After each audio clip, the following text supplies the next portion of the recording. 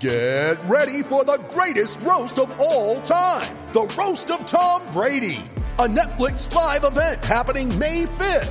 Hosted by Kevin Hart, the 7-time world champion gets his cleats held to the fire by famous friends and frenemies on an unforgettable night where everything is fair game.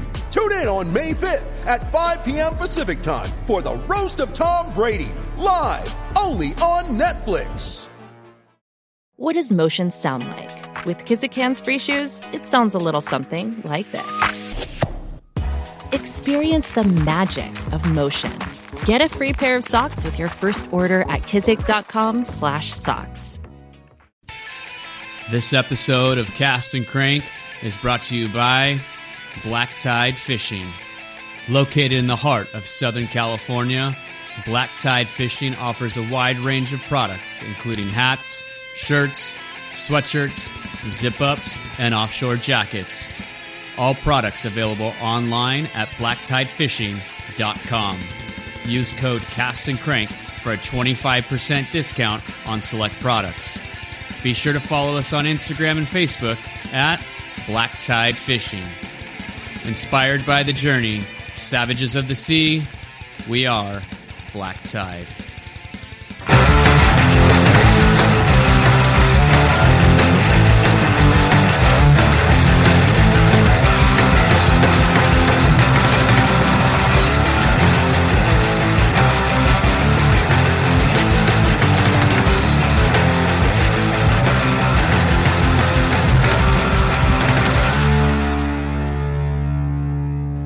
Welcome to Cast and Crank. I really fucked this one up bad. I screwed the pooch on this one. Fuck you, Pro Tools. Don't buy them because they fucking suck cock. But I'm really pissed about this one, and I'm going to leave all this shit in too. So, welcome to Cast and Crank. I'm Nick. And then we have Justin. What's up?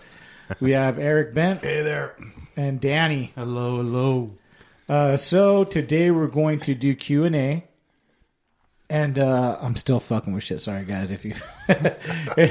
making sure everyone's loud enough. We're going to do Q&A today. I was going to play the audio, but we kind of ran out of time because I screwed the pooch, like I said before. So I'm just going to read it off. So I'm going to... yeah, we'll get going. But I do have a couple of things I want to say. We did finish the shirts, so if you guys want to support, DM us on Cast and Crank. The shirts are $15 plus shipping. It'd be great to help support, so if you can do that, awesome. And we're having a new ad this week. It'll be Black Tide Fishing. Again, help support through Black Tide. They're going to give a discount if you guys go to the website, enter Cast and Crank. And we're going to start. So we're going to do Q&A today. Let me open my phone so you can see this shit. Dude, nothing's working right, dude. That new logo looks killer, Justin. You did a good job with that logo. That looks killer with thanks. the microphone. For sure. All right, we're going to start with the very first person that sent in a question. You going to put the hackles in, too? You betcha. They're all hackles. So this one is from... Fisher_942 Deegan. And his question is... You answer that one, Danny. Me? I have a question for your Q&A. What are some ways you can be cost effective as a younger angler? Inexpensive baits and cheap ones. You know, That's like cool. what are some good options? So it seems like he's a younger guy, doesn't have a lot of money. Walmart. Yeah. Got to say it. Yeah, Walmart's a savior. There's a lot of stuff in there that definitely gets bit, and it's cheap. What kind of baits would you guys like? Say you had like 3 baits you're going to try. What would you get from Walmart for inshore? I'm sure this guy's going to short pound probably. So. Oh, for sure. I'm gonna say the flukes. You know, they got packages of Do flukes they have in Zoom, there. the Zoom flukes there? Yeah. Really? They got the Zoom flukes, and then they got the little ones that you can that people drop shot. Mm-hmm. Yeah. So you have the split tail, and then you have the other. I don't even know what the hell they call those things, but they're like almost like a little jerk shad. I guess. Yeah. Like the Bass Assassin. Yeah. Yeah. Cool. And then maybe the power baits, like infused bass lures. Not the power bait, dough bait, but that power bait. That stuff gets bit on the inshore stuff pretty well. Yeah, they have gulp at Walmart too. So Yeah. gulp. Oh, gulp there you go. worms. Sandworms. Yeah. And then, as far as rods and reels, sometimes there's some pretty good deals in there on rods. Like if you go in and like some of the Fenwick jig and worm rods that are like, you look at them, look for extra fast action, extra heavy, whatever, because it's a freshwater rod. Those work great in inshore, and sometimes they're like $39 or something like that, and go to the bargain bin. But yeah, Or if you're shiesty like me, they have the Vendetta rods. I like the Abu Garcia Vendetta rods. I used to, and you could switch some numbers around. Take a price tag off. Danny knows what I'm talking about. When I first Been started, there, done maybe you fucking switch some price tags around. I did that shit. I feel like a piece of shit when the Sports Authority was going out of business, and they had someone told me, dude, flip the fucking price tag. So it was Mike Iaconelli drop shot rod. And it was like, I put the fucking $10 fucking price tag on it, like a pile of shit. I feel so bad. And I fucking checked out. The guys don't give a fuck. They just check it out, and they said, yeah, whatever. They don't know, If that guy is going to go to, this will come out obviously soon enough for Fred Hall, but there's good deals at Fred Hall, like at Big Five and Turner's, because they'll get rid of a lot of inventory on stuff that they want to make room for. So Yeah, that's a good deal. And I was listening to a funny, somebody was talking about Pink Fishing Line. Remember the old days with Big Andy and stuff? Like, go to mono for your leader material. If you're going to put braid on there, I'm a firm believer you don't really need fluorocarbon a lot of times for inshore bass fishing. No. Just get a 200-yard spool of mono. Yeah. It's going to cost you less than a 25-yard spool or 50-yard spool of fluorocarbon. So Yeah. And if you want to use that pink because you believe in that color, that might be cool. I don't know. Just a little, maybe an idea. Senkos too. Yeah. Yep. Lately, a lot of people have been using those, huh? Senkos, yeah. Well, I mean, they have the Gary Yamamoto ones at Walmart. Those are, they don't come down in price. You pay the same shit anywhere you go. But I've been using the Yum ones. They're cheaper, and I think they're a little bit more durable than the Yamamotos are. There's I think it's called Bulk Baits or something on Instagram. You could buy a ton of Senkos for like $10. Cheap, yeah. There's a lot of, I guess, $100 there's a lot of new little bait companies that are awesome too.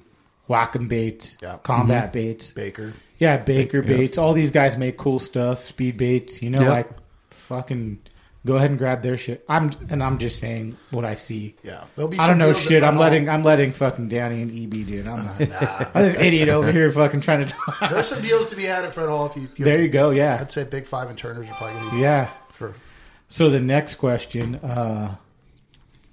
This is for EB. This is from Jason Quimby, Anchor Team. One of the most inspiring stories I've ever heard is of a monster bass at the SEI Calico Western Outdoor News event. I think it 4-stroke outboard was one. Said he wanted to hear that one. And tournaments format. Yeah, so pretty much that story. He just wanted to hear if you could break that down real quick. That's a long one, but I don't want to get into all that. It was, who Greg Paracini is from like Dawn Patrol Team, John Turner, Rich Marcel. No, sorry. Ben Seacrest talked about it. Okay, they're like some of the original guys that were really dedicated to just fishing calicos. And Greg and John were fishing SWBA first few years, and then Greg asked me to fish with him and his buddy.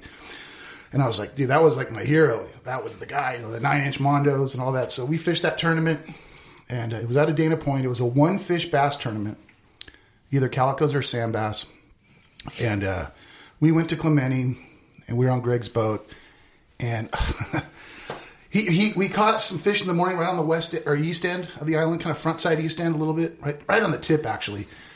And I don't know, I leaned over, and he had one of those detailer water containers for his live well. Yeah. That thing held like 90 gallons or something. But I broke the fitting off, and it was filling the boat with water. Oh, fuck. And so he was rad. He took a bunch of swim baits and like shoved them in the hole just to plug it. And he's like, don't worry about it. The boat self-drains. And then we got a 5, and I was like, I didn't catch a lot of big calicos, and I'm like, dude, this thing's killer. He's like, throw it back. And I'm like, dude, 5. And then I get like a 6, or he gets a 6. You gonna put that in there? He's like, no.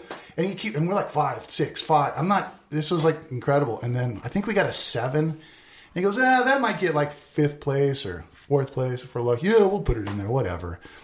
And then the pump died for the live well. So I'm like, what are we going to do? And all of a sudden I hear this splash. And Greg jumps over in the water. He's like, hey, there's a little Allen wrench up on the dashboard. Hand me the Allen wrench. Mm-hmm.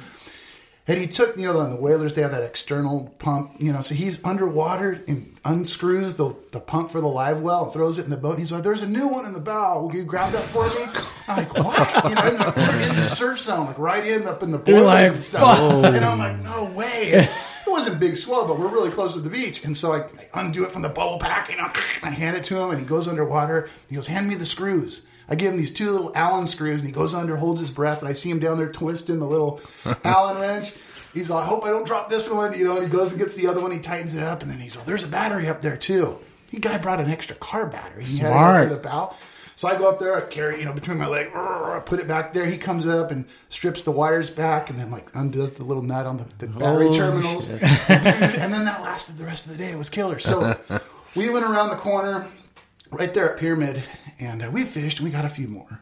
And I'll never forget this. I was throwing it was a rain shadow, it was a broomstick of a rod, and a Daiwa Saltiga, the Star Dragon, and just a lock drag. And I was winding a 6-inch pearl swim bait on a 1-ounce lead head. I put all the glitter and the eyes on it, thinking it was going to be different.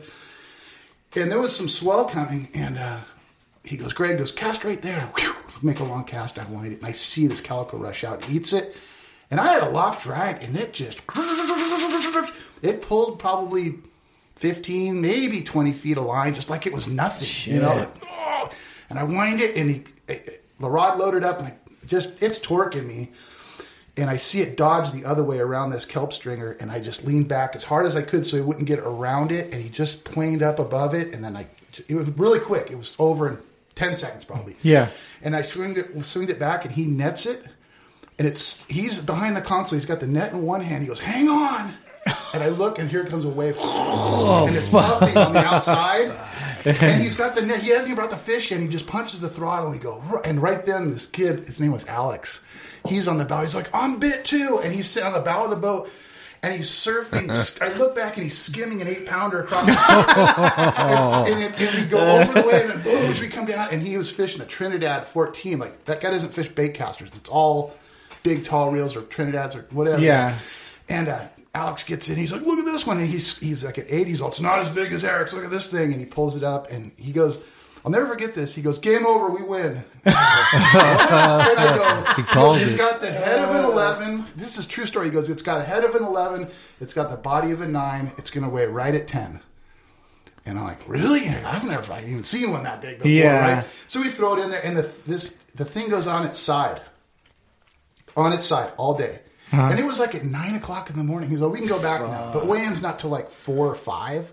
And you could weigh in early, though, if you wanted to. No, they weren't even going to set up the scales till like 2 or 3 or something. And I'm like, what do you think the chances of getting a bigger one are? And he's like, are you kidding me? He's like, no, we're not going to get a bigger one. But we kept getting 5s and 6s and 7s. But so we get back to the scale, and it went 9.94. Wow. In fact, this guy, Sean Turner, he's got this thing. He says, 9s don't count. And he comes up to me and goes, you know what they say, 9s don't count. I'm like, fuck you, Turner.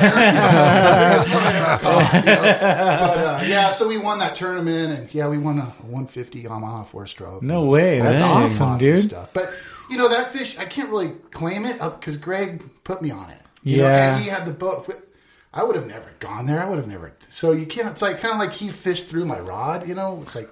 No, I agree with you. I'll go fishing with Jeff or some of these guys, and like the last bass I caught was a 7-pounder. That was my biggest on my boat. And that wasn't because I fucking went there and Jeff fucking told me, hey, we've been fishing this spot a lot, throw this here.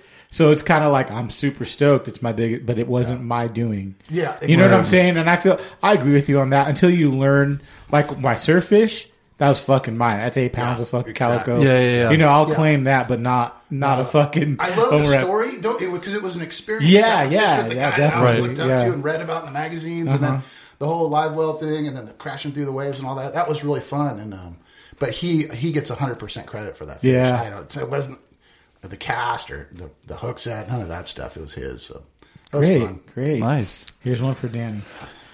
All right, this is from Corey. I don't know how to say his name. I think it's CF Fish Pant Outdoors. I think. Corey, yeah. Yeah, good old Corey. We love him, dude. Hey, this is questions for Danny. Curious on what your thoughts were on winter bass fishing. One day it's sunny, then the other overnight it's rainy, and it's just going crazy. Chocolate milk water. Yeah. Same thing. What's your outlook? Because you flip a lot of docks, so I got to pee. I'm gonna let him take this over. It's they're. How do I say this? I think people overthink actually going out there and what they should use, when time of day. I've caught them on the slack tide. I've caught them on a 2-knot flood. I've caught them on a trickle going out. I think people overcomplicate trying to fish the harbor and the bays. I think you got to get out. I mean, I've had a lot of people say they don't bite on the slack tide. Yeah, Water's not moving. I've had plenty of days where I just freaking smashed the hell out of them. And, me personally, I don't know how anybody else fishes out there, but especially let's bring up the slack tide issue. A lot of bass like to eat on the drop, on the fall, right? Yeah. So if you're using a 3/8 ounce head and it's slack tide, that bait's just zooming by any particular fish that might be in the area. So just scale back. Me personally, when I fish the slack tides, I go weightless. Oh, nice.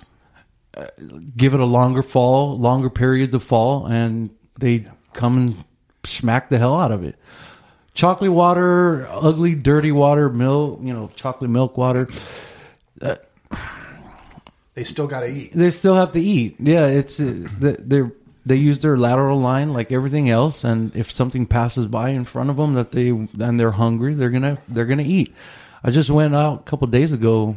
Well, actually, no, not last night. Did you go out last night? Not last night. The night before. Raining like a motherfucker. The night before, and it was dumping. It was raining pretty good. Water was chocolate milk. Yeah. Right. But they don't. Personally, I feel that when the water is dirty like that, they hunker down to structure more than days where it's not like as chocolate milky or dirty water. Yeah. So you focus more on structure, pilings and stuff like that. That's how I was getting bit the other night in the dirty water. It's just right every time I would drag it right by a piling, there was a fish there. Yeah. So almost like they go, it's a safe zone or whatever. Yeah, it's feel something a little more comfortable. Exactly. They need to orient when the water takes away their eyes, they need to orient to something, and I think they orient more around structure. So focus on that if you're going to fish the dirty water. Yeah, and you should do pretty well. I've kind of noticed, not all the times, like you said, it changes. Every day is a new day, but I've had surprisingly good fishing in either brown, red tide, where there's not even an inch of visibility, in a foot or less of water. It's almost like those fish kind of feel a little bit more secure going shallower when the water's real dirty like that. Like even at the oil islands, I've had hit a rock, bounce in the water, 1,000, oh, there he is. Yep. Like 6 inches of water, 4-pounder. Jeez. So I don't know. Sometimes it seems like they'll move shallower when the water's dirty. Definitely. Mm-hmm. I agree. Right. All right, Justin gets to talk, guys. Here we go. We're going to hear Justin talk. Yeah. Brandon Sherman, I'm hoping I'm saying that right, says, during a tournament, which style is more productive? Covering water, multiple spots, or finding a zone and plucking through every fish that lives there? Ooh. Read the three choices I just used again. Covering water or multiple spots, or finding a zone and just working a zone for a long time. Zone. Yeah, maybe. I would say a lot of it depends on your style of fishing. For me, I'm more of a multiple spot guy, but like Ben Florentino, I've seen that guy sit on a spot for 4 hours and not catch anything, but he's there when they decide to turn on. I don't have the patience for that. I just was, oh man, the time's ticking. I gotta leave. I gotta go spots. the problem with fishing 50 spots is all 50 can bite, but you might be there at the exact wrong time on all 50. If you, I think, pick your best spots and maybe rotate through those. I don't know. It's almost like you got to look at it like fun fishing. I think the guys that actually fish better in tournaments fish more like they regularly do on any given day, rather than because you go out and you're successful, whatever it is, you're successful. But then on a tournament day, you do something completely different. Well, fuck, you were successful. Why did you quit doing that? Yeah. I've been guilty of doing that. Still am, whenever I fish. So I think picking your best spots, and I don't believe in that. I got to be at this spot at this time at this tide. That very rarely works out because there's so many different conditions in the ocean: the tide, the current.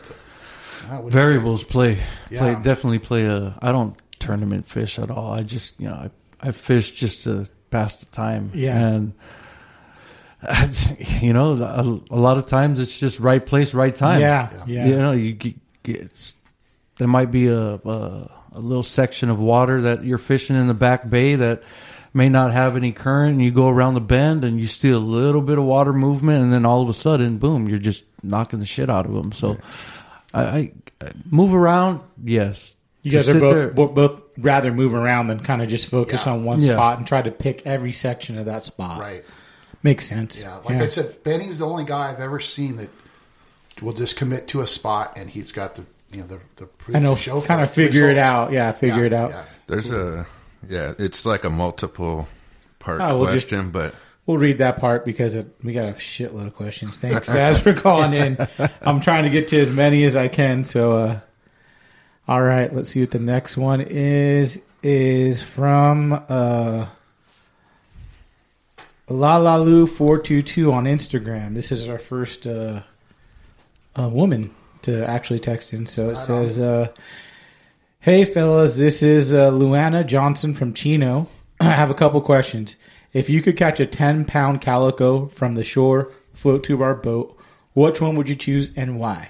Which one feels more connected to nature's element for the best experience? Ooh. Also, do fish fart? We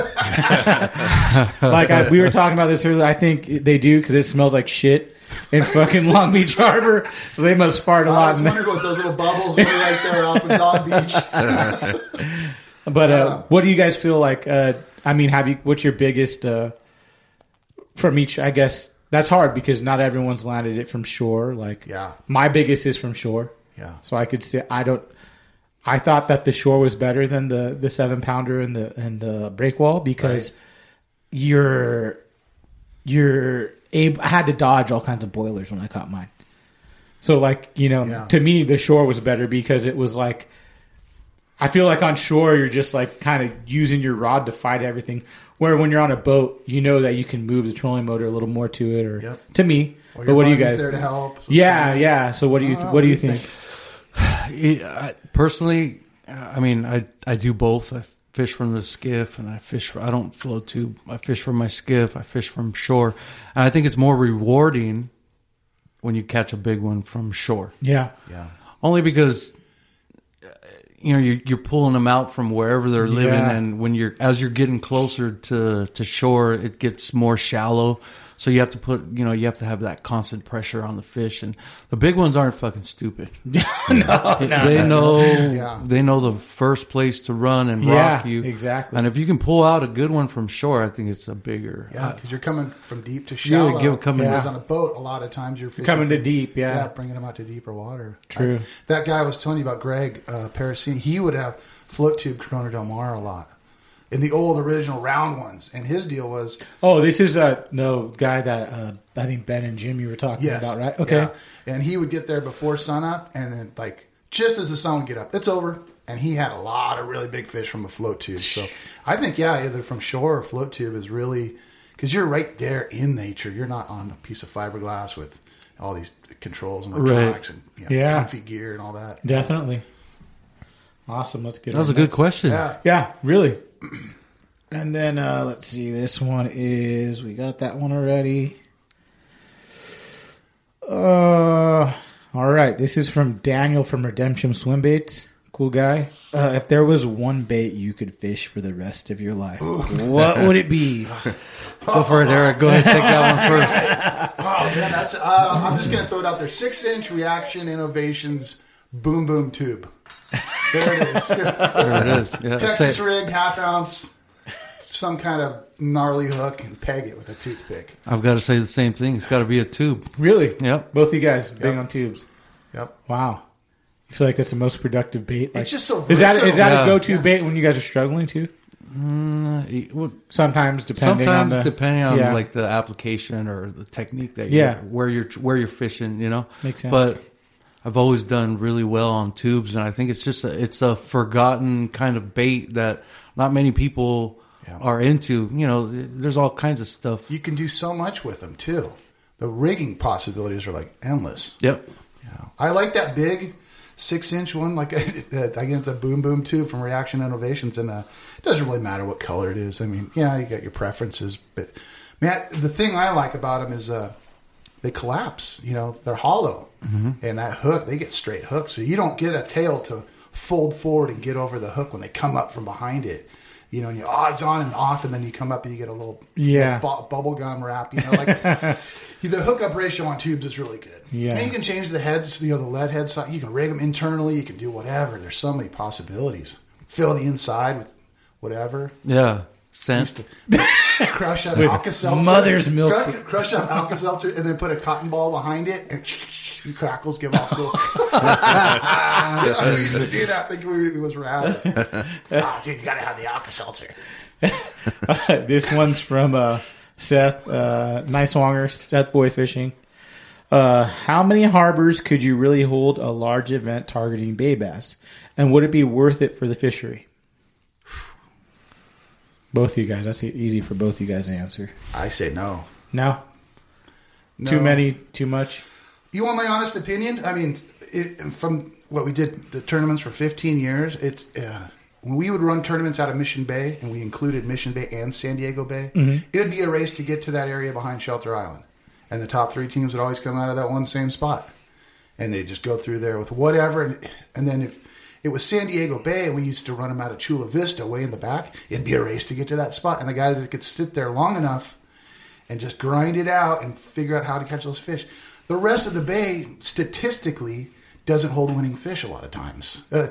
Eddie and Dennis, those killer whale, you know, that fish that bay for years, they'll go A-rig spots that nobody knows about, and they'll say, hey, we'll lose 4, 5, 6 A-rigs a day trying to get it down into that structure, but they're kind of a phenom because they fished that place for, 30 years or something. But so when you're lining up against a bunch of people and you know that it's going to be one, and that bay is 12 miles long, but there's such a small portion of the water that holds winning fish from my experience. And then, Mission Bay's, I'd say out of all of them, maybe Mission Bay or the Long Beach, LA, if you went from Cabrillo and maybe included Huntington Harbor or whatever, because there's just so much real estate there. Although that doesn't produce the numbers, I would say there. But it's tough. Yeah, that's a tough. I don't know. What do you think, Danny? I think personally after, 9/11, there's a lot of that backwater in the port that's been closed. Mm-hmm. If some of that stuff were to ever reopen, I think some people can go back there and do some major fucking damage back there. Yeah. Because, it's, I don't want to say it's untouched, but there's definitely, with the port police boats back there all the time looking for people, I think, you can do some major damage as far as bag limits and bag sizes. Yeah. For, if we're talking spotties only. But I think that's his question. Yeah, if we're talking only. spotties only, Yeah. I think there could be some major damage done. If you totaled up all the shore miles from LA through, all that Terminal Island, Long Beach, and Alamitos and Huntington, there's probably more shoreline there than there is in all of San Diego Bay, I'm assuming, or pretty close. Do you think that the tournament, since there's a lot of tournaments now, do you think that's going to affect the actual fishing of spotties, or not really? Do you think it doesn't really fucking matter? I don't think it matters, honestly, to tell, unless people are keeping them and fucking taking them home as pets or something like that. I don't think it's going to...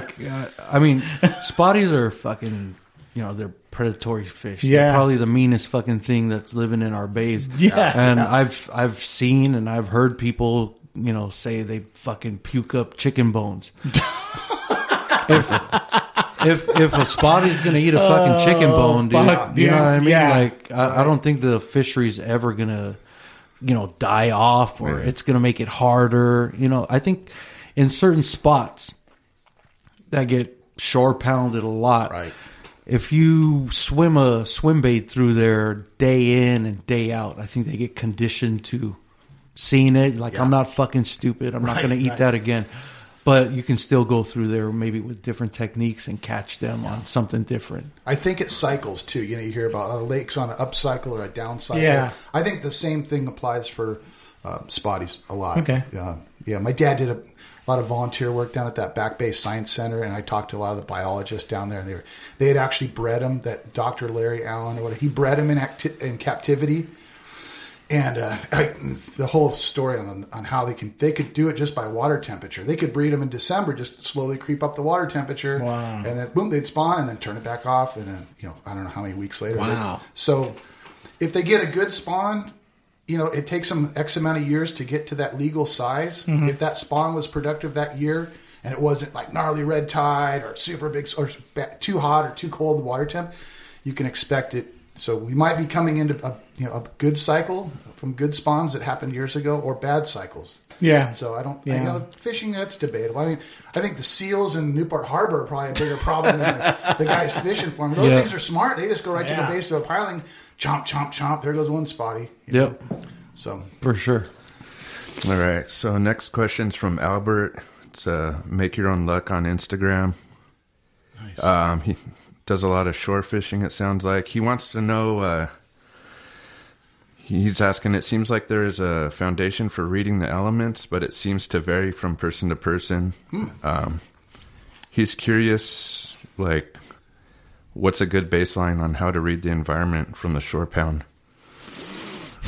I used to keep a journal and a log, and I used to be able to go back, 2 or 3 years.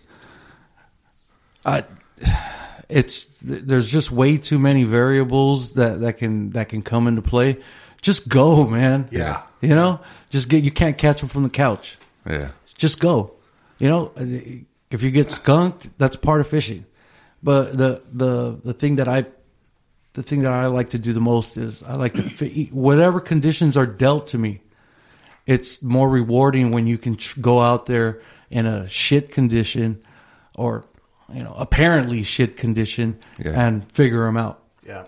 Makes sense. Once you figure them out, you drop that into your memory bank. The next time you're presented with the same type of shit-ass conditions, you can go back and refer to whatever you have left up there upstairs in your brain, and you can reference that and probably do pretty well. I think everybody has a certain degree of observational skill set. Like, for instance, Corey Sandin, that guy's got such good eyes. That guy can see a piece of kelp that's 10 feet below the surface from 100 yards away. And I'm colorblind.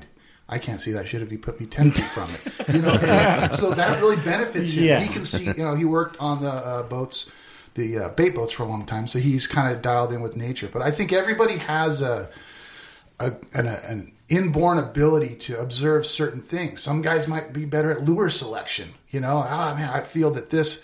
So I think I don't really have a lot of that, but I think the difference maybe is I know that I don't have it. So I try to. I can't see that good. My eyes suck, but I'm colorblind. But I try to do other things to compensate. So for whatever you're into, you see clear water, you're not catching them. Go look for dirty water. Yeah. Dirty water, you're not catching them. Go look for clear or somewhere in between. But I think the more observant you are, it just kind of builds internal confidence in how you're fishing. When you hear about conditions, you want downhill current a lot of times as opposed to uphill current. That's obvious. Right. When the wind blows out of the east, the fish bite the least. That's pretty obvious. But just kind of using your own particular senses to see bait fish, birds. Don't follow the pelicans, follow the terns. Just right. Things like that. I don't know if that makes sense, but Great. For sure. Here's another one for you guys. Looking to pick up the new Okuma Tersoro. Is that Yeah. the fucking name of Yep. it? Yeah. For straight surface iron fishing, being from the old school where the straight 40-pound mono was the go-to, I'm planning on filling the reel with braid. My question is, what is the best way to go with my top shot? I hear many different ways, from a short rod length topper to a 200-yard fluorocarbon top shot. What's the best way to go to bounce a few yellows? Thanks for the info, Chris. I like Danny's style. when I'm out and I'm fishing surface irons, I don't ever, unless you're gonna double that reel as, you know, using it for something else like bait fishing at one point in time, I just stick straight to the old school, just 40-pound top shot. And you know, if I am gonna fish something that has a braid backing on it, I'll just put a long enough top shot from like the tip of my rod to where I usually, you know, let the jig hang down before I cast it out. I don't want to put anything else on top of the spool, because at one point in time, you're talking about what? A connection at the jig. You're talking about a connection at the leader. Then if you've got 200 yards of mono on it, you've got another connection somewhere down buried in your reel. Yep. I'm not with that. I want the least amount of parts to fail, so I can jack one over and, you know, bounce it over or whatever have you. More connections, more chances of failure is the way that I look at it. Yeah, I flip-flop back and forth. I like the 40-pound just because, you know, it's smooth in, smooth out. There's no brrr where the knot goes through the guides. But you got a long day of jig tossing, you got to get rid of that 40-pound. Yeah. You know, so you got to be, you know, have a bulk spool or whatever to spool it on. One backlash in 40-pound, it seems like a lot of it remembers that spot where you got the backlash, and you'll continue to get backlashes in that same spot. And I fish braid. Don't fish surface on anything less than 80. I don't care what anybody says, because you get one backlash, and then that just put a weak spot in that 65, and the next time you get a backlash, it's going to snap off there every time. So 80, and I would say a 40 leader, and like Danny says, when you cast that jig, I would say make sure the knot, I like to have the knot between the reel and the first guide. So when it goes, it's going through a big hole first and progressively gets smaller. If that knot is right at the tip, it just, you know, it starts off lame. Yeah. So right. I fish them both, 40, straight 40, or 80 to whatever, probably 40. But yeah, I think the softness of the mono, if you know, the secret surface iron, the one that swims perfect. Well, if you don't have it, you don't know how to get it, you know, whatever, or if it does or doesn't exist. Seems like the mono almost makes the jig swim a little better. It's kind of a weird thing. It's almost like your cadence isn't quite as, you know, necessary. It doesn't have to be perfect. It's like with braid, whatever you do, it does on the other end. You know? Right. It's like mono, it kind of softens it and makes them swim a little. I don't know. Right. Definitely. Here's another one from Phil, California Filthy on Instagram. He has a question for both of you. So first is Danny. Is what made you stop fishing largemouth? I just didn't. I don't want to say I'm not into it. It's just, I don't know. My home lake is Pudding Stone, and Tough lake. It's a tough lake, but once you can figure them out, then you can go over there and just whack the fucking shit out of them all the time. And honestly, it just got boring for me. Yeah. Where's the sticker that Charles sent? Fuck this lake. Great sticker. Yeah, honestly, it just got boring for me. So you feel like you just started fishing spotties and it was a little more challenging? More not more challenging, more action. Okay, there you go. I'm an action junkie. Yeah. You know, going to Pudding Stone and catching 3 fish a day, that's fucking actually pretty damn that's good. Really fucking good. Right? 3 fish a time, but there was way too much in betweens that I was just like a fucking crackhead. I was like, I need to feel something to pull on, you know, and it's like 6-hour session, you get 3 fish. It was just it's a lot, yeah. You know, I've done the spotty thing for years. And there's just more action involved. Yeah, great. All right, this one's for Eric. You have anything Let's see. You have anything set up to pair solid anglers without a boat to someone with a boat, or vice versa, who's really interested in fishing your event? Our save our cheap asses up for a 10 boat and come and fish it. Great question. Yeah, it's cool, like the pro-am or like a pro-am, a club level thing. We tried it one time. Like I talked to you earlier about it, and the guys came down. We said, we're going to take all the non-boaters and put their names in a hat, and we're going to draw who they fish with. And the guys didn't really want to do it. That was like, I don't know, maybe 10 years ago. We share spots. We don't want anybody to know we're fishing. We share gear. Understandable. Yeah. That was, but one thing I was talking about doing, there's this iAngler app, that Battle of the Bays kayak tournament that I forget his name was putting on. There's an app that we were talking about, get some guys on board a boat fishing in 2 different divisions, and the guys on the back can catch, measure, photograph, and then you send it to tournament headquarters or whatever, and they see it and they accept it, and then they release it. And I talked to some guys, Decker and Andy Wright and Bobby, and they said, yeah, we'd be willing to do it. But, it requires a little bit of technical savvy. You got to have a good Wi-Fi system wherever your tournament headquarters is to log those things in. Yeah. And, I think that we could get enough guys that would be willing to do a boat thing. It'd be fun to do when the fish are biting, And you could. The nice thing about that iAngler app is you could say it's got to be 12 inches minimum, or every fish counts, or we're going to go by total length, or your longest 5, or whatever it might be. It's pretty open. So that you see it as like this Major League Fishing thing. Yeah. I think that's going to be the way of the future, whether you like it or not. And just because it only takes one person with a GoPro to come down and go, look at these fish, they're being live wells and they're dead. And, true. So I think they're being more proactive with it instead of the mortality on the fish that we've weighed. I mean, one year we recorded, it was like less than 0.5% of the fish died at the scales. Now, how long they live afterwards, who knows? I've seen some pretty beat up fish.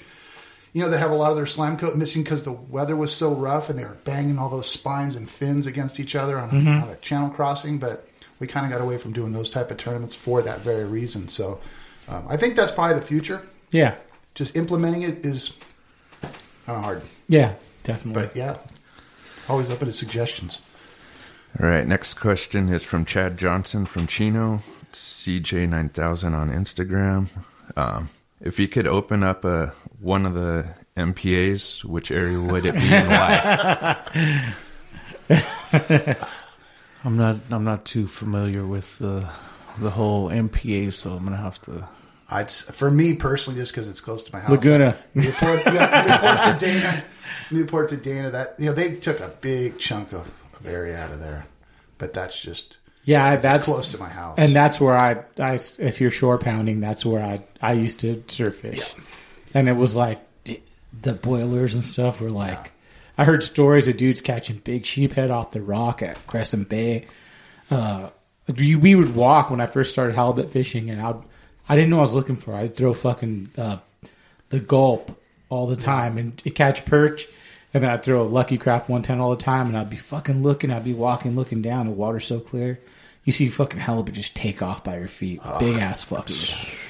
I talked to, those guys I was talking about earlier, the John Turner and Rich Marcel and Greg.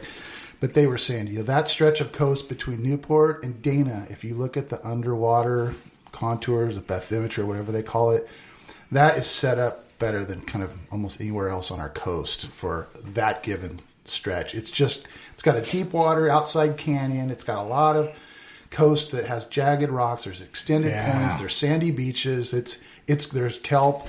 It's got all the right form. Kind of like La Jolla or Point Loma. Yeah. That's really good as well. But that's where the world record was caught, and in Laguna? Right there off of like number 1 or right below Newport Harbor, like right there. What size? How big was that? You're going to say that. I think it's 14.7, I think. Wow. That's huge, man. Yeah. I remember seeing that back in the days on the cover of Western Outdoor News. I was like, holy fuck. That's a fucking calico. That place, to summarize, it has all the right parts in all the right places as far as being a big bass factory. But it's also it was so pressured. You got a landing below, a landing above, a lot of shoreline access. Definitely. Kayakers, float tubers, private boaters, it's spear fishermen. So, definitely. So here's another one. I know how to target spotties and calicos. and what color swim baits to use for them on the shore pound. But I wanted to get some sand bass in the mix. Any color recommendations and where do sand bass like to lurk? That's from Eduardo Lopez, and it says LJF Lopez on Instagram. Right on. That's kind of a hard one for the shore, right? To like aim for sandy. I mean, there are places that you can go where there probably aren't very many spotties, and majority of the fish are either going to be like sand bass or calico bass. I mean, color. I don't believe in color. I kind of wish I was fucking colorblind like that because I don't believe in color. Really, honestly, to no. tell you the truth, you'll throw anything. It's how you work it, huh? Yeah. I mean, if we're talking about a swim bait, yeah, of course. Fucking, it's not brain surgery, right? Just reel it back. But personally, I don't. Fish are predatory. Yeah, and I mean, the only time I do the only time I do feel like color comes into play is when the red crab are in town. Oh yeah, definitely, right. Yeah, once that fishery just flips the switch, then I think that's where color may come into play. They get locked on. Yeah, but if we're talking about any other time where there's no red crab, it's I don't want to say it's the luck of the draw, but back in the days when I was fishing a lot on the sport boats, the deckhands would say anything fucking lime green. Yeah, I was gonna say anything lime green. Every time you went, if you went for sand bass and you were specifically going for sand bass, it was a yellowhead with a lime green swim bait. Yep, I was gonna say Corey Sandin. A couple times I fished with him. He'd use that 5-inch slug or the 6-inch slug with a little boxer head, exposed hook, but like you said, lime green with a yellow head, and he did really well in sand bass when we'd be in the sand bass areas. Yeah, I don't know if it's a confidence thing or just everybody else is doing it, so it must be right. I don't know. Back in the days, I was gullible as fuck. So when the deckhand said lime green and with a yellow head, I was like, oh, okay, yeah, put it on there. But now I don't. Personally, I'm not trying to target just sand bass. I'm looking for the bite. Could you though? Like, could you actually go out and say, "Hey, I wanted to target"? What would you look for if you did? Never tried to do that. So maybe got me thinking now. That guy's straight from shore, though. Yeah. It seems like you're straight from shore. So that's kind of like I'd say, that damn slug for whatever reason. It's kind of like the tube. It falls on a little corkscrew, but you can cover a lot of water and you can get that almost like a vertical reaction bite. Like they're reacting to it because it's falling with kind of a goofy fall that they like, and you can cover a lot of water. So if you're from shore, it might be a pain if you're walking around rocks, but just little short pitches in multiple spots really fast, and that way you're knocking one on the head maybe. That would be my... Definitely. Maybe put a little scent on. Sand bass usually tend to like a little scent. Yeah. Right. Definitely. Here's one from Salty Stiller, Richard, on Instagram. My question is to Eric and Danny: if you could only throw one hard bait, what would it be? Ooh, good question. Hard bait. I've got to go with the Norman D22. Good call, man. We got to go with that. Yeah, we got to go with that one. The stick baits are cool when fish are up, in the water column. Yeah. But as far as covering maybe the entire water column, a crankbait. Yeah. And the Norman, the D22 has never fucking let me down. Yeah, that's a real good one. They're reasonable too. They're not like $20. Not $20. I would say so. I'm not going to copy. I'll go with the shallow one. Okay. That the Depths Balisong minnow. It's a little pricey. How much does it go for? It's about $30. Ooh, it's like a Lucky Craft, and almost it's like weird. If you look at it next to a Lucky Craft 128. Almost identical, but that thing, it does. If you fish it and kind of pause it right, it does have a weird wobble to it. Wow! That I like it. I think C's fishes it quite a bit, but it casts really good. I think it only weighs like 5/8 of an ounce. Wow! So it's got 3 trebles. I'll fish them straight out of the box until they're mangled, and then I just replace them with the heavier duty ones. But stay with the same size hooks. Don't go bigger on the hooks. And yeah, that thing works pretty good. I like it. It's fun to fish. Right. So next question is from John, which is Fish with John D on Instagram. He wants to know either like tournament or fishing with a buddy. What's your biggest pet peeve? Oh man, that's when a good fishing one. with someone. Oh. Just one pet peeve? Well, Good. yeah, your biggest, he says. Oh.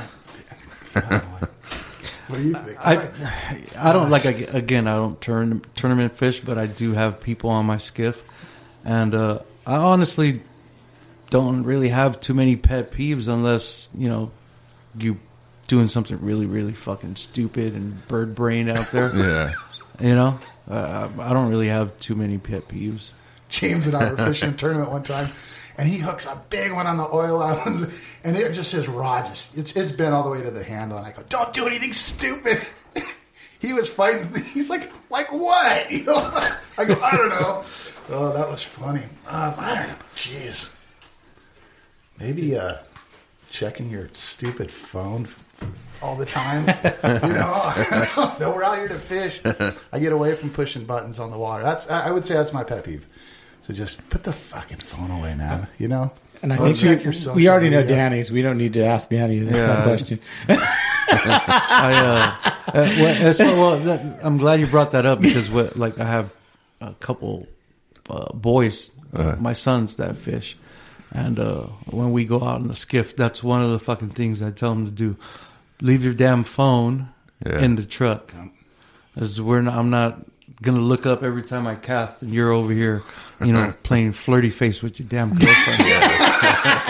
Hey, duck face over there going. You're talking about the guy asked that question about what are conditions? Like, how are you going to do that if you're staring at your phone? Dude, 100%, right? Man, I want to get away from the phone. That's why I go fishing. It's like put that stupid thing away. For sure. It's fun to have fun whether you want to do a live story or do I've goofed around with my girlfriend's kids and stuff and take them out, catch a bunch of you just for I'm doing that because it's fun that day, but not every time. Yeah. Great. Here's another woman text message. It's Lexi. Her Instagram handle is LLEEXXII on Instagram. So Lexi, just longer. The first one is winter versus summer calico fishing. Is there a difference? Skinnier calico in the winter, darker swim baits in the summer. Same fish, but is there a secret to each season? The longest field goal ever attempted is 76 yards. The longest field goal ever missed? Also 76 yards. Why bring this up? Because knowing your limits matters, both when you're kicking a field goal and when you gamble. Betting more than you're comfortable with is like trying a 70-yard field goal. It probably won't go well. So set a limit when you gamble and stick to it. Want more helpful tips like this? Go to keepitfunohio.com for games, quizzes, and lots of ways to keep your gambling from getting out of hand.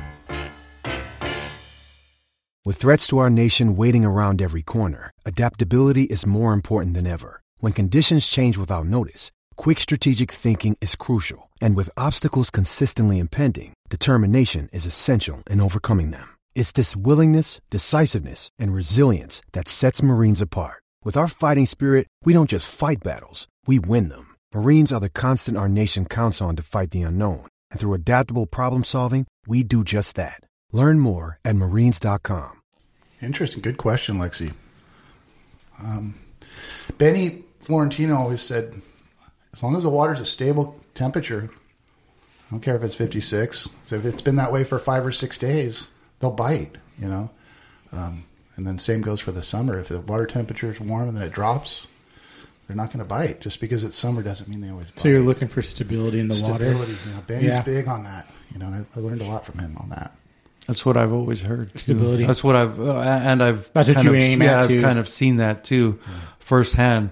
I think there's a shock that comes to the fish when it goes, from 64, then you get a big upwelling, and then it goes down to 56, in fucking 2 days. Right. I don't think they like that. I don't like that. PV, PV.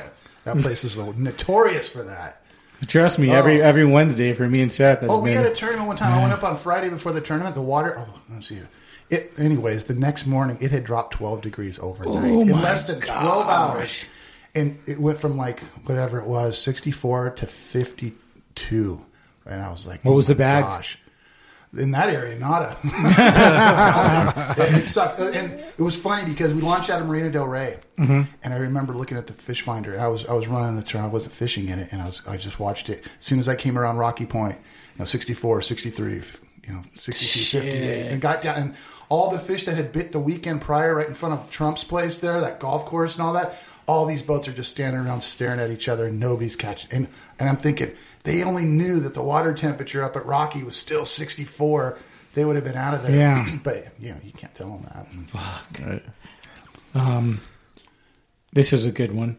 She has another. I'll do the third one. Are calico affected by the moon? Fuck going fishing after the fucking full moon. I'll say that. My experience, at least, dude. I've been fucked every time I've tried to go fishing after a full moon. I would say in the winter, well, if there's squid around, maybe. If there's squid around, because the squid kind of float more leading up to the full moon, and maybe they gorge themselves on the squid a little bit more than afterwards. They're a little plug to eat. And I think in the summertime, too, maybe, because the water's warmer, they might feed at night a little bit more. I don't know. What do you think? I've seen it on either side. Yeah. If we're talking about strictly artificials after a full moon, maybe somewhere where there's it's really, there's a big population of crustaceans that they're feeding on, then but I mean, I've seen it. I've seen it on both sides of the fence, and I don't have enough brain cells left to remember. One thing I don't know, used to do this when I had my aluminum boat and I was fishing a lot more, is the lobster pots. All the lobster fishing. We used to go out there with light line and just, there's your spots. You didn't have to stare at a fish finder. Just look for another lobster pot. And it seemed like in the wintertime, I don't know if those lobster pots that are baited up drew calicos around, but we'd fish around those things and just loop them. And then, if I had a GPS, I would mark that spot. But that's what I do. Fish, and come back when they're not there. Yeah. But I remember also fishing in that time on the beach and not doing nearly as well on numbers. I never caught any size anyways, but numbers on the beach as opposed to the ones that were out on the... So I would say maybe in the winter the fish are off the beach a lot more than in summertime where it gets warmer and the bait gets up on the beach and then they follow that bait up on the beach. Yeah. So that's just kind of maybe a... Well, I'm a firm believer especially in the shore pound game. In the wintertime, I'm a firm believer of fishing shallow. Because my bird brain theory about it is rock retains heat. Yes. And they like to be as warm as possible. Mm-hmm. Now, sure, there's going to be some fish on the offshore stones and stuff like that. But I think, I don't want to say you do better, but, if it's sunny during the day, that rock is going to retain a little bit more heat. And if you're going to fish it during the dusk to, maybe 1 or 2 hours before the sun sets, I think they push up a little bit more shallow and fish. I fish skinny water a lot. Mm-hmm. I get fucking ruined so many times that I can't fucking even count anymore. But I fish the skinny water a lot. Heavy. You fish heavy line too, right? Yeah. Yeah. So like spotties, 20, 25 pound fluoro at nighttime. Just because you never know. You're going to hook one. It's true. The 8-inch fucking model or... yeah.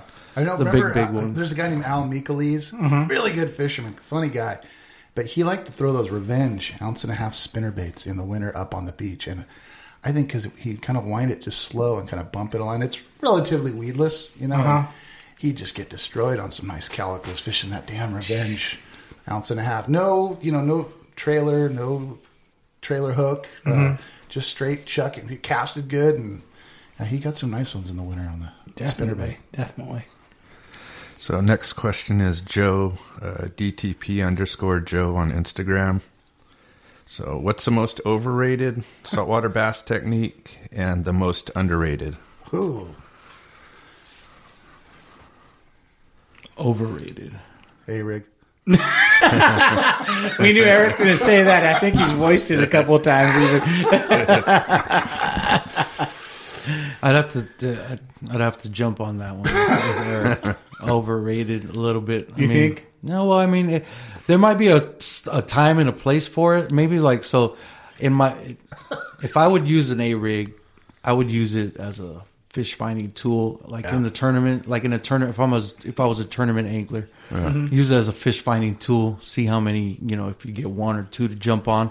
If you get 2 or 3 to jump on, then maybe I'd switch over from something else to something else and fish it a little slower. Yeah, I think guys like Brian Davis have done really well with it in tournaments. Maybe C's has done okay with it as well, because he's really into it and he gets them all dialed with tungsten this and rad that, Kitech and all that gnarly stuff. And then Eddie and Dennis have done well with it because they know where to throw it over. I don't think it's going to just fill the boat like a lot of people think it's going to. You're going to get 3 every cast.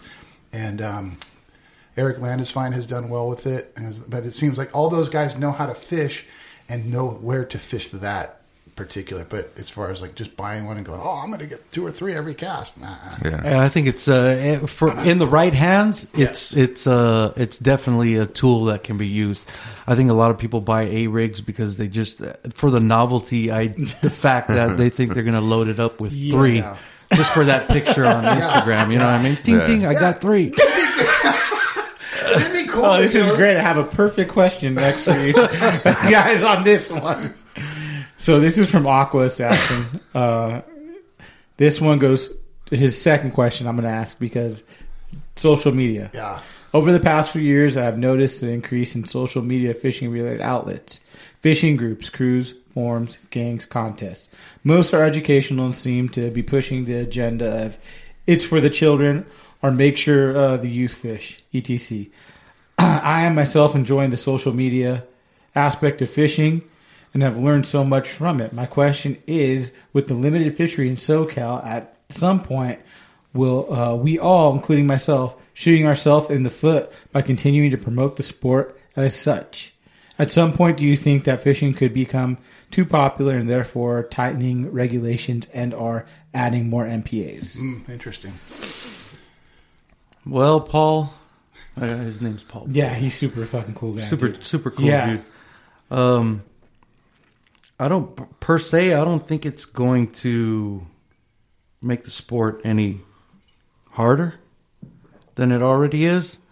I think it's, all it takes is one dumbass to do one dumbass thing to get spotlight on the entire fishing community. Yeah. And we've seen it recently a couple of times, right? Yeah, horrible.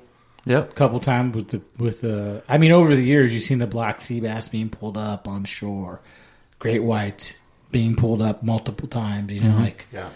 It definitely draws. It can definitely draw bad attention to the community, and for 1 or 2 people, I mean, if there's a repeat offense that's happening over and over and over, I mean that may lead to more shutdowns. That may lead to other things. Down the road, it's cool to show your picture off to everybody. That's cool. But when you do stupid things, I think that's the point that's going to be driven home, where it may negatively impact what we're the passion and the love that the sport that we have. Yeah, I don't want to be handcuffed and say you can't go here, you can't go there. Do you think though that like for you, because you short pound a lot, do you think like blasting spots on Instagram saying let's meet up at this dock or wherever, or spots maybe people have, maybe someone fishes these spots and it's kind of an unknown thing where maybe the spot and a couple dudes know the spot, but there's dudes on Instagram saying blasting the spot. You think that's going to affect things too? Yeah, because 90% of the places that people fish, you're not supposed to be there. Exactly. Yeah. So if you got more eyes on a place that you're not supposed to be there, people. Yeah. It only takes one of the right people to see it. You're more of an advocate of just to take a picture of the fish and that's it, not fucking the back. That's why I always use the fucking sky as my background, or the rock that I'm standing on. True, it's the truth. I mean, I guess everything nowadays. I mean, I'm guilty of taking pictures like on the boat, but I'm like, I mean, we have a small fishery, and that's the biggest thing is calico and salt, everything. You know, all the bass, they don't have them everywhere else. You know, like so it's like. And if you look at the homes in, I don't care where you are, Los Al, millionaires, Newport, they're millionaires. Mission Bay is the only place that doesn't have houses on the water. San Diego, back in the Cays, millionaires. All those millionaires have a lot of political influence. Exactly. And if those local sheriffs or whoever the Harbor Patrol is get enough calls from those millionaires that have a lot of influence, guess what? They are going to come and boot you out. And then you look at military areas, fuel docks, things like that. Those people start getting pissed at it. Next thing you know, and if you think you're going to fight them by, I can fish in any navigable water, good luck, dude. Because if they get enough complaints, they're going to boot you out of there. What are you going to say? No, and you're not going to win. You're not going to go to court over it. I mean, I've heard of people winning little battles. I think the biggest thing is to project a positive image the most you can. Like when I used to fish Newport Bay a lot, in the summertime on the weekends, and my buddies would come, I said, don't dress like a snowboarder, man. You know, if you got a mask on, I mean, everywhere wears a buff, but if it's black and your hoodie's black and you're wrapping up some dock line, the dock line probably costs $30 if it's that Samson line, and you're going to snap it off and leave it there. That guy's not going to be stoked when he comes down next time he sees whether it's a boater or a float tuber or a kayaker, because he doesn't know if you did it or not, but you're the reason there was that hook in that dock line. So learn to cast, be polite, you know, and kill them with kindness, and just try to project a positive as much as you can. I mean, I'm not saying everybody's got to put on polo shirts and shit, but, you know, at least try to, because you know they're gonna either yell, "Get out of here!" I've been kicked out a lot of times. Yeah, what are you gonna do? You know, definitely. I've heard that argument before. Section whatever in the Constitution says you can do this and that. Doesn't matter. Good luck, dude. Yep, I know that's not a copy of it in his boat, and he could argue with it. Was during the Coronado Cays down that way in the back of San Diego Bay, and he's like, "Well, I keep a couple copies of it for the homeowners." And I'm like, you know what? If the cop comes and tells you to leave, what are you going to give him one? Yeah. Exactly. Right. You're going to leave. So just try to be cool and project a positive image the best you can. You know, because that way we can all grow together. It doesn't matter who fishes what and where. That's the key point right there. Definitely. This is a good one. I might be able to help on this one too. So, I do have a question regarding getting into boating. I have kids and wasn't to bring them along. I currently fish from the shore or on my float tube. I really would like to know recommendations for size, boat, motor recommended to get to the breakwall horseshoe. I like going on the sport boats, but having a 4-year-old come along, and their schedule can be almost impossible. Thanks, guys. Enrique. And I didn't put his name on there. That's a good question. I'll start because I have, 3 boys. Justin, same thing. I take both my boys, so it's 8 and 14. I feel like I'm going to say Justin's kid's a different story because he's so stoked on fishing. But I'm going to say 6. 5, 6, unless your kid's really super into fishing and listens really good. Yeah. My kids are assholes like me, so they're crazy guys, so I feel like right now if I get them bit, then we keep going, and it's good. But as for motor, I mean, I have a 60, 17-foot low. It's like a hybrid, so it's aluminum. So it has a deeper V on it, not like a flat bottom bass boat. And I've taken that with my kid in it. I mean, to the horseshoe. I've taken them, pretty much everywhere, a couple miles offshore. And it's pretty stable? Never had. Well, a couple times I've been out where I've turned around. Me and actually Corey Fishhead, we went out of Huntington Harbor. That day I texted you. It was fucking crazy. Craziest I've ever been in. And we turned back around, but... No, I've taken my kids. I've taken my oldest out in rougher water, and like I said, I have the front of my deck is higher, but if you go down, the gunnel's lower, so you can, it's a couple, maybe to your knee, a little higher. So that's my issue. I think more at 5 or 6, you're good, and I think if you could take a kid on of like a 17. You have Eric. I mean, you have a smaller boat. What is 15? Yeah, it's 15. Yeah. But you have a whaler, so it's a little different story. But what do you think? It's pretty tippy, you know. Yeah. It's not the most stable boat. The 13s are actually more stable. And do you think that you take your kid on there? How Yeah, old? I've had Michael out, and when he was, I don't know, he was probably 12. And the girls, when they're even younger than that, they're fine. Yeah. You just kind of keep an eye on them. You can't be just like, hey, no, about that small boat in town. You know, I kind of, sit down, watch them, make sure. Let them fish. Yeah. That's what I think I do. Is I let them. Yeah. I'm like, yeah. It's hard, but I'd fucking leave my pole down, dude, and let him just cast his little Zebco, dude, for calicos, you know? I think a 17, like Danny's boat, is 19, but that 17 to 19 range is kind of the sweet spot. A single axle trailer is a lot nicer with no trailer brakes if you can avoid it. Because then you don't need a 3/4 ton or a 1 ton to pull it. And they're a lot easier on the pocketbook gas wise, you know? Heck yeah. The same thing? Yeah, I would say if you're going to venture out not too far offshore. Couple miles. A couple miles, maybe that 17 to 18, 19 foot. No, trust me, I'd range. I'd have it a little bigger if I could, but that's what I got. It's probably the sweet spot. You know, 4-stroke technology is awesome. Definitely. Saves you so much on gas. Also storage too. If you have storage, it's from the prop to the tongue of the trailer. I know they have those swing away tongues, but keeping that as compact as possible. It's easier to back down. It's just easier to clean up and wash. You don't got this 24-footer that's you got to climb in and out of. And less is more. For sure. Especially what we're talking about, calico. I mean, yeah, you could hit that pretty inshore. Yep.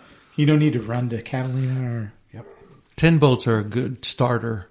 Get yourself familiar with how a boat is laid out, because once you start, jumping up to the fiberglass ones, That's what I started with. I think I fucked myself. I had the stator problem. I dropped the fucker off the fucking trailer, as I talked about before. Yeah. I saw someone post something. I forgot where it was, locally. Someone on Instagram, and they hashtag qualified captain. And I'm like, fucking done that. Fucking boat laying there, and I'm like, fuck. I think, like Danny says, like an aluminum boat, like a bait runner, Gregor, Valco, Lowe, all those are good. They're stable Crestliners. Yeah. In that sweet spot of 18, 19 down to 15, 16. I had a 15 Gregor Baja Special forever, and that thing was killer. I love Caesar's old boat. Yeah. The width of it, that's a nice boat. That's like something like that I would have. You don't want to, the Klamath, those are good, but they're a little more tippy. Yeah. I think they ride a little more smoother. And I prefer a welded one over a riveted one. Although there are good riveted ones, I prefer welded. Mm-hmm. Me too.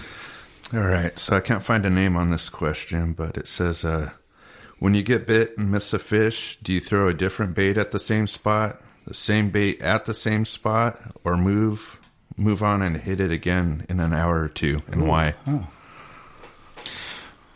When I get bit and I miss one, if I'm going to take this question for face value, if I get bit and I miss one, I completely stop reeling. I think I do the same shit. And I let it fucking sink. Yeah. And the sooner you can do that, the better. Yeah, the sooner you can do it, the better. Yeah. Because if you take a couple more cranks, you may be out of his range now, and then you let it sink after that, you're probably done. So, and it might be the technique you're using too might be a little different, right? Depending if you're fishing, what you're fishing. Yeah. Might be. But most of the time, right, just letting it sink out. Yep. Yeah, definitely. Excuse me. I would say very rarely, like largemouth, a completely different animal in terms of, you'll see with a topwater, miss it, wind it in and throw a Cinco. Oh, got him. That can happen a lot. Yeah.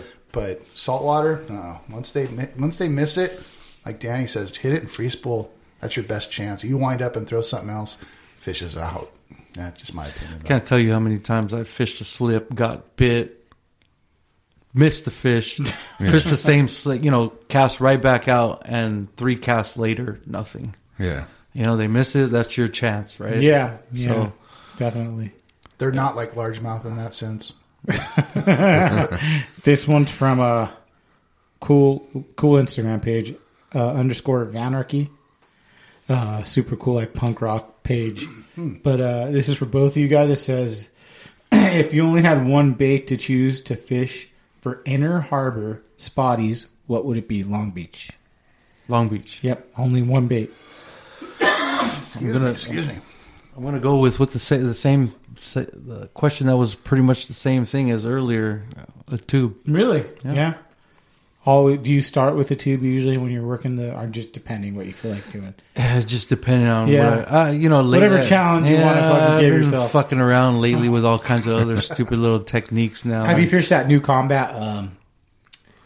That little shrimp, the craw thing. Yeah, ghost shrimp. Have you fished that yet? I haven't. It looks pretty cool, man. Yeah, dude.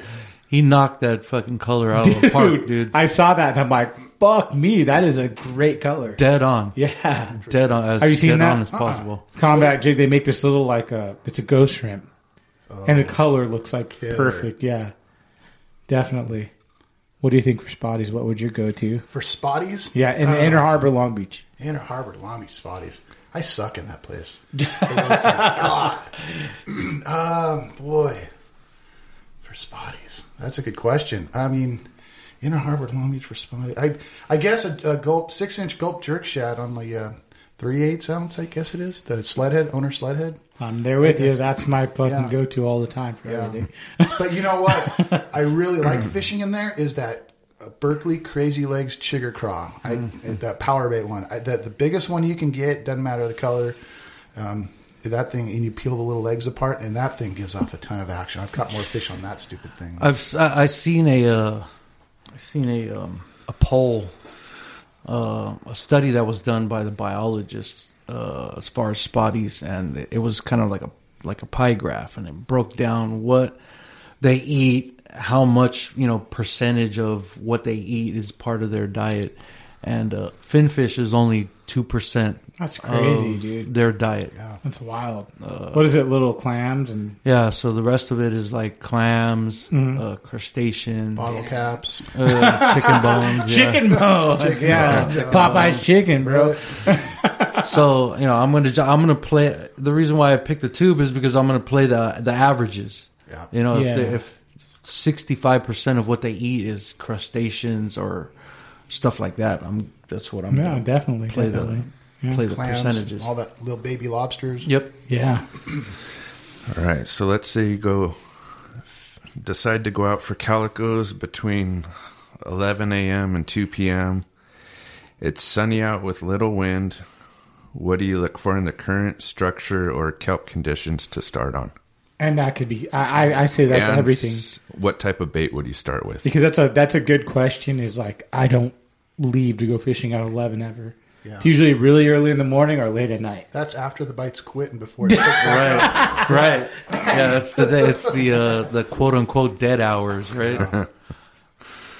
I like to burn a lot of water during that time because, from my experience of, is that's like you were saying, it's after the morning and before the afternoon. So there's in my opinion, there's far fewer calicos that are going to commit during that time. So why don't you just burn a bunch of real estate and move a fast-moving lure that covers a lot of water that has a lot of hooks on it. So if one gets close enough, you might get snagged. Bright colors or clear. Like one extreme or the other. Either like an American shad in Lucky Craft or clear with clear flake. Try to go as ghosty as you can.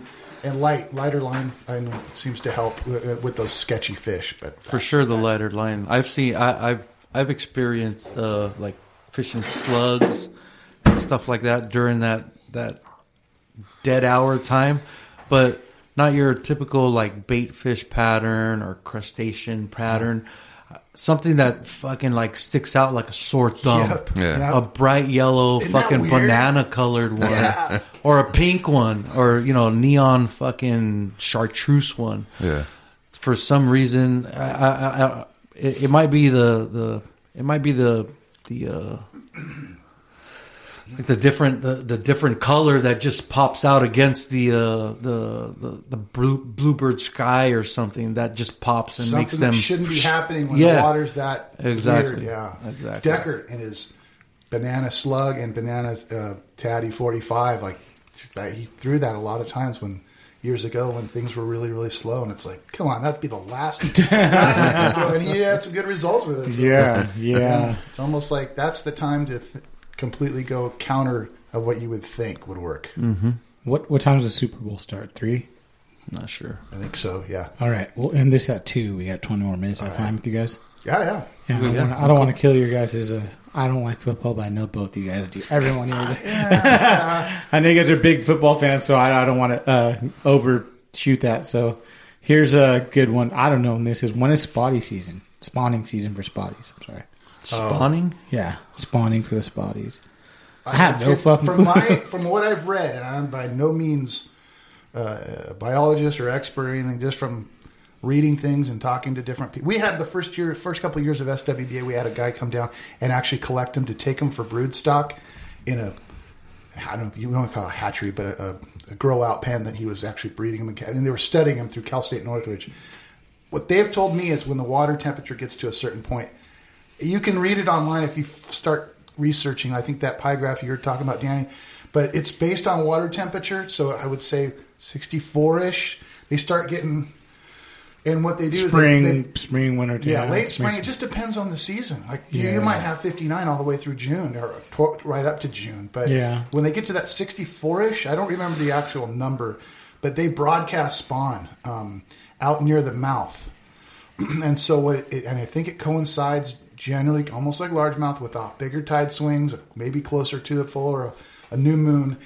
And from what I've been told is the females, they go to the bottom, they rub their bellies in the sand, and then they shoot up and shoot their eggs, and then the males follow and do their thing in that shoot cloud. Their load right behind them. Just they blow loads into the cloud of eggs.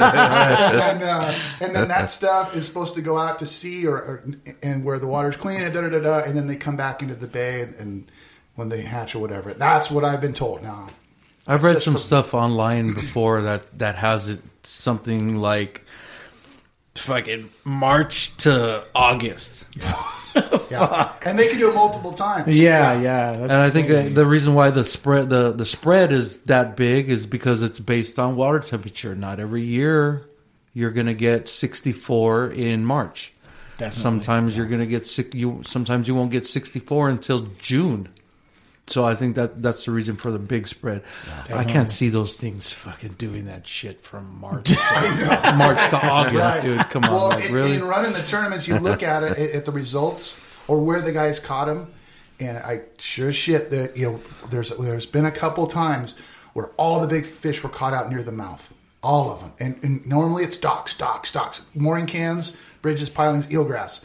But there's that one time, that was a couple tournaments where it was like in June, first week of June, bam, the top 5 all came out by the Coast Guard dock or further out. And wow. So, yeah, and all the guys that fished in the back, helmet. Mm-hmm. Yeah. Right, so tournament question. What is the biggest learning curve for fishing in the bass tournaments? Showing up on time. Really? A lot of dudes show up late? We're on our way. Don't leave without us. I don't know. Probably like Danny was talking about, just fishing like you normally, going out there and just settling down. It's so easy to get juiced up and, I'm going to fish heavier line, bigger leader, this and that. And then the day comes and they don't do as well as they thought they would because they changed a lot of things. I think it's just fishing to, your strengths and not other people's. You see, you're not going to beat Benny throwing the surface line. You're not going to beat Decker throwing the jerk shad. You're not going to beat Landis Fine doing whatever he is. So why are you trying to chase your tail? Everybody likes to fish their own way. You have some guys that are more versatile than others, but if you like fishing the breakwater, pitching jigs or doing whatever, do that because you're better at that than you are at the other things. So play to your strengths, not other people's, and finding a way to fish that you find comfortable and confident in. Because you're going to fish better that way. If you go out and you hear about in practice, so-and-so got them on XYZ lure, and you go tackle warehouse it and 200 bones later, and you've never really thrown it, but you saw the results because the dude held up the pics and the picture, and you're halfway through the day and you haven't caught shit on it. It's because you blew it. You're fishing his gig, not yours. Yeah, I was just going to say the same thing. You know, fishing during a tournament, fish what you're comfortable with and how you like to fish. Right. I mean, you know, any day other than tournament day is for you to refine your skills on anything else that you feel like would catch fish or benefit you on tournament day. I wouldn't fucking throw personally, I wouldn't break out a jerk bait on tournament day because I fucking suck at jerk baits. And because I see somebody catch one, I think the impressionable people will say, "Oh fuck, he got that color and that size. He fucking had like a 20-pound bag. I'm going to fucking go run to my closest tackle shop and fucking buy a few." Yeah. What good does it do you in your hand if you don't know what the fuck you're doing with it? Yeah, they're not just going to jump in the boat because you got that lure on. Yeah, for sure. Yeah. I'll be fishing fucking slud heads all day with fucking jerk shots. Hey, they work. Hey, that's how I fish. Yeah. I always go back to that motherfucker. I love it so much. It's crazy. Here we go. I'm trying to find one. This guy has moved from Louisiana and he moved here. Huh. But I'm trying to find which one it is. He's the dude with the power poles on his boat. Serious. Not that one. So is that number set up just for this? Yeah. Oh, cool. Yeah. Google Voice, whatever, so it'll just go straight to the Google deal. Here's one that might be good. There's a couple questions. The break wall. Remember Cheech and Chong? I got a question. Who cut your hair? Here's a good one. Why do some fishermen hate hooping for lobster? I mean, it's fucking lobster. Thanks, Gaston Crank. D-Day 72. Because it's good. No, I mean, I've if I had hoops, I'd go fucking hoop. Yeah. I don't have them. Yeah. Not me. I don't do it. You don't like hooping? It's too much fun. Too much fucking action. Too much work, man. Yeah. It's like rock fishing. You'll never catch me on a fucking rock fish boat. It's too much work. You got to buy the ropes. You got to buy the glow sticks. And then you got to get the bait nets or the bait cages, and you got to zip ties and the gloves and all that stuff. And then where are you going to go? You got to find spots. You divide that all up into the amount of pounds per lobster. Bro, just go down to... Yeah. I mean, I don't know. To me, it's not really glamorous, just pulling the thing up, Or if you have one of those, the power winch, deals, those things probably aren't cheap, $400 or $500. Well, I mean, just to get everything's got to be what? $500-$600 at least? At least. Yeah. So divide that up. If you're on a private boat, can you... I think they have private boats that actually go out and... Can you have a motorized winch? Yes. You can. Yeah. If you don't need a commercial permit to do that? No, they got that one that fits in a rod holder and Yeah. Okay. Here's a good one for you. Fuck, maybe I'll take it up. Hey, you just turned someone on to fucking right. Just put it in the hey, what do you? Hey, that's why you got boys, bro. Right. Tell them, pull this shit up. Oh. They're in those shape. Double ringed ones, or you got the weights zip tied to the thing so it sinks fast, or it doesn't tumble on the bottom. Yeah, it gets a lot of work. Then you get the guys up there that are arguing and battling over this, or running over the stupid thing and getting caught. Dude, I was fishing the islands, the Royal Islands. I don't run to that at night, and I fucking see this dude's head popping up. Oh. I'm like, what the fuck? I'm like, is that a seal? But I saw fucking goggles. At night? Yeah, no light, nothing. Sketchy. Dude. And I'm like, I wonder what he's fucking doing, Frogman, lobster guy, huh? No, fucking stealing shit out of everyone's hoops. How they all laid right there. It looked like to me, I don't know. They free dive those things with a But there was no fucking flag anywhere, no boat, nothing. And that's a far fucking swim from the shore. I mean, I can't see you being... Is that by one of the oil islands? Yeah. Interesting. Every time that works on there is fucking going for dinner or something. I guess. Right.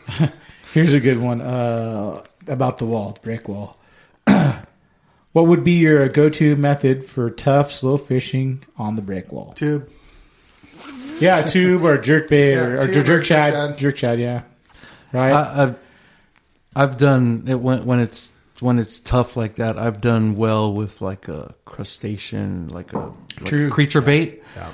And I don't even try to pitch pockets anymore. I fucking I throw it on the rock. Right, yeah. Yep. And then as soon as it lands, I just drag it off and let it freeze. And as soon as it hits the water, free spool it. Then you just feel pop, pop, pop. Exactly. I did the same thing. Eric told me to do the same fucking thing. I probably got 50 different jig molds at my house. I pour and tie my own jigs. And for years, I fished with this guy, Warren Fujinaka. Super cool guy, but he taught me a lot about fishing that place. And a lot of it is the rate of fall. He'd be on the back with a 3/8 Arky head with, hand-tied little jig, with the skirt, and just a craw trailer or like a plastic chunk trailer. Right.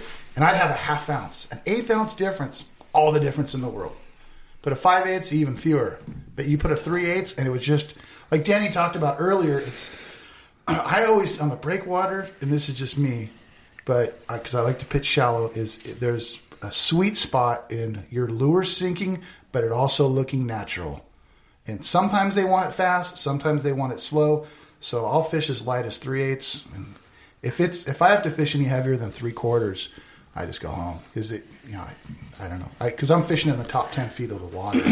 So I think that you like fishing a little lighter than a lot of the calico guys too, right? It's not so much I like fishing lighter. It's just I don't think that the other stuff's necessary a lot of times. So what are you for rod selection? So some of these guys, people that are getting into calico fishing, say your setup, because it might be different than like a dude that's running a fucking heavy ass rod. Yeah. What do you like using? What size rod? Just for me, like 7 to 7.5, to me is a nice length of, you get enough line pull when you swing, but enough accuracy for an underhand pitch. I mean, if you're pitching all night with an 8-foot, heavy rod, like whatever, that's a lot of weight on your wrist. So shorten it up, stiffen it up, and then it's the smallest reel that'll hold. 30 to 40 pound is fine for what I do. I know 65 is, but and 30 pound on the leader, I don't really go to 40, but I just make sure that everything's clean. If it's got nicks on it, I cut and retie. Mm-hmm. But it seems like that is a nice balance between having enough horsepower to pull them out, enough action to feel the bite, enough action to cast the bait appropriately. Yeah, if you hook jumbo, you're going to have your hands tied. But how many times do we really get jumbo? Out of 10 trips, I'll be lucky to get, 1 or 2 real good ones. Like, let's face it, it's going to be a lot of 3 pound range fish, Mm-hmm. 1.5 to 4. And you get anything over that, those are good damn fish. Yeah, that's plenty. Yeah. So to me, it's all about an enjoyable fishing experience. And if I've got an 8.5-foot broomstick with a giant 300 on it and 65 to 40 with an 1.5 ounce lead head, go ahead and underhand pitch that thing for a few hours. Tell me how you feel afterwards. Yep. But that's just me. Carpal tunnel. All right, so it's a question from AP. I'm a salty fly fisher and love chasing calicos with my fly rod. I've been tweaking my flag gear and tying flies in pursuit of trying to catch those big fish. I've caught some pretty good ones, but have yet to tag that Grande model locally. Biggest for me is 5 pounds locally. That's good. What triggers, recommendations would you recommend for a fly dude to catch those bigger models? Or should I just say, fuck it, and pick up a swim bait rod? Interesting. There's definitely a cult following with that, with the whole fly fishing for calicos. What is it? Fly Fishing Syndicate that has a whole sick. That's a crazy video, right? They have that. Yeah, there's Calico Syndicate. Yeah. I'm sorry. Yeah. Calico Syndicate. Those guys are talented. Yeah, I can't offer anything on that. Yeah. Well, we had a fly fishing division for 1 or 2 years. Oh, did you? Yeah. How did that go? It was cool. Yeah, there was only like 6 teams, but they were all like top guys. They were really, really good. Vaughn Podmore, Bill Calhoun, Dave Valadez. I can't remember. Al Q. I can't pronounce his last name. And Al Q's got a 9-something on a fly rod. No way. Yeah. Fun, man. You know what's a trip about those things, though, is if it's a true, and they're going by that whole IGFA fly rod category, their tippet, the heaviest they offer is 20 pounds. And the tip, the bite, it can't exceed 20 pounds of breaking strength. And he got it on a. That's good. Yeah, I would say I'm not a fly fisher. Done it a little bit, but from talking to those guys, first, obviously, it's going to be a location. Go to areas that tend to have bigger, maybe Palos Verdes, Catalina, San Clemente Island, if you can get there, maybe Point Loma, La Jolla. But because those rods bend so much and the line, they have to kind of plan their escape route too. They can't just march them out of the cover. So I would say that kelp out on the leading edge, currents laying over the kelp, go out 25 yards and look for other little isolated pieces. So if you do hook a jumbo out there, you've got a better chance of getting them out. Definitely. And I don't know, 2-hand strip, some of those guys will put that fly rod under there and they'll just go, wah, wah, wah, wah, and they'll fly. I mean, try to imitate maybe what the big fish producing lures are in terms of like a swim bait, big swim bait, fast. Yeah. Wow. And that way you turn over the numbers. That would be, but again, I'm by no means a fly guy, But those guys get some good ones, but hit up those dudes. Definitely. Yeah. Well, we're at 2:00, guys. I really fucked this one up, guys. Sorry. No, it was fun. Yeah, hell yeah, it was fun. We had a lot of talking before for a couple hours, but Pro Tools didn't work, like I said. Danny has a giveaway going, Harbor Creepers. What is that? If you want to tell everyone. For the month of February, biggest, longest spotty wins. It's a Daiwa Coastal. Nice, sweet. Man. Yeah, brand new in the box. Definitely, you guys check that out. That's super cool. You want to check out Danny? Go to Harbor Creepers. Eric SWBA. Justin, check out his artwork. Again, you guys will have to pick a winner right now. We'll see who it is, and I'll just post it on the fucking Instagram. But yeah, I don't know how I'm gonna do it. Let's see. We'll see what we're gonna do. But yeah, you guys get to fish with Eric.